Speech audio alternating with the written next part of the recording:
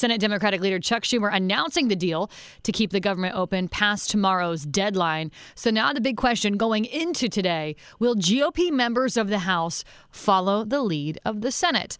I have my thoughts on that, but to find out, we are turning to Congressman Jim Banks. Hey there, Congressman. Hey, Kayla. Good to be with you. Yeah, glad you're back. It does look as though the Senate is obviously moving ahead with this CR, a short-term spending plan, as this deadline is looming come tomorrow as well. It also appears as though House Speaker Mike Johnson is in favor of this plan. Do you think he'll be able to convince the GOP members of the House, like yourself, to get on board with it? Well, no way for me. You got to keep in mind what a continuing resolution of CR is it extends the current spending levels.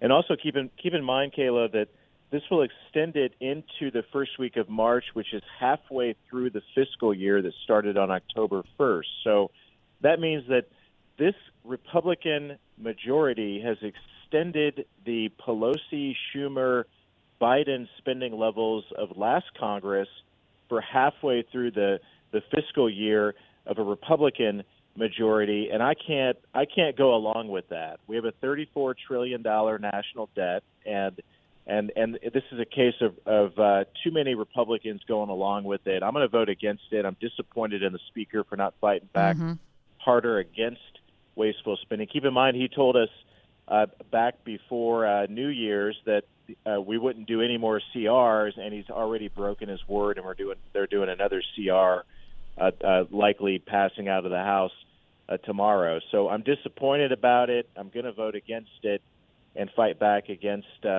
these types of foolish spending measures that continue to grow the national debt. But to answer your question, we have a one-seat Republican majority. We have a couple of Republicans, Steve Scalise, who's getting cancer treatment, another one who was in a car wreck.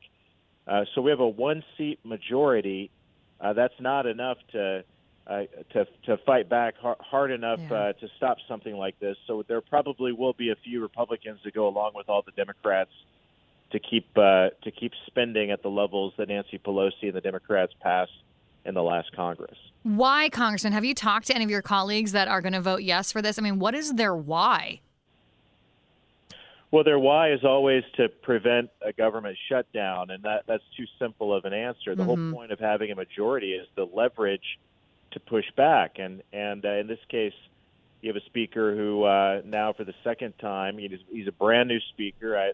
I understand there's only a very slim majority, but the voters gave us the majority to fight back against stuff like this, to stop the national debt from growing even further. So it's very disappointing. The new date will be the first week of March 1, I think, and then March 8th. It's in two different buckets, and so then we'll come back at that point and do this all over again, and hopefully there won't be a CR at that point. But when you extend a CR, Kayla, you're talking about extending spending on Green New Deal, spending on a lot of the woke programs and the left-wing priorities of Nancy Pelosi. There's no way I'm going to go along with that. Good. Glad to hear it, Congressman. Really quick while I have you, yesterday was the 1-year mark since you announced your run for the Senate. I mean, how would you say it's going? Well, it's crazy. A year has flown by, but it's been going very well.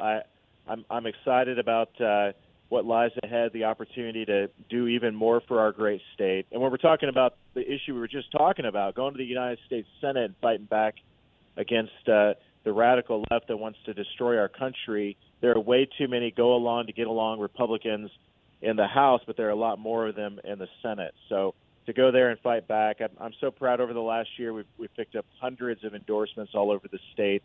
Everyone from President Trump has endorsed me to Senator Mike Braun, who I'm trying to replace. But even more important than that, hundreds of local elected Republicans all over the state.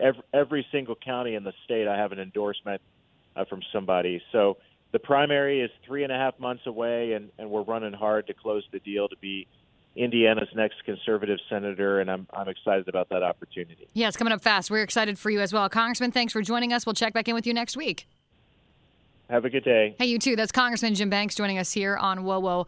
Yeah, he's actually received over 400 endorsements from really conservative leaders all over at the local level, state level, national level. And as he mentioned, former President Donald Trump also endorsing Congressman Banks for the U.S. Senate. Podcasts by Federated Media.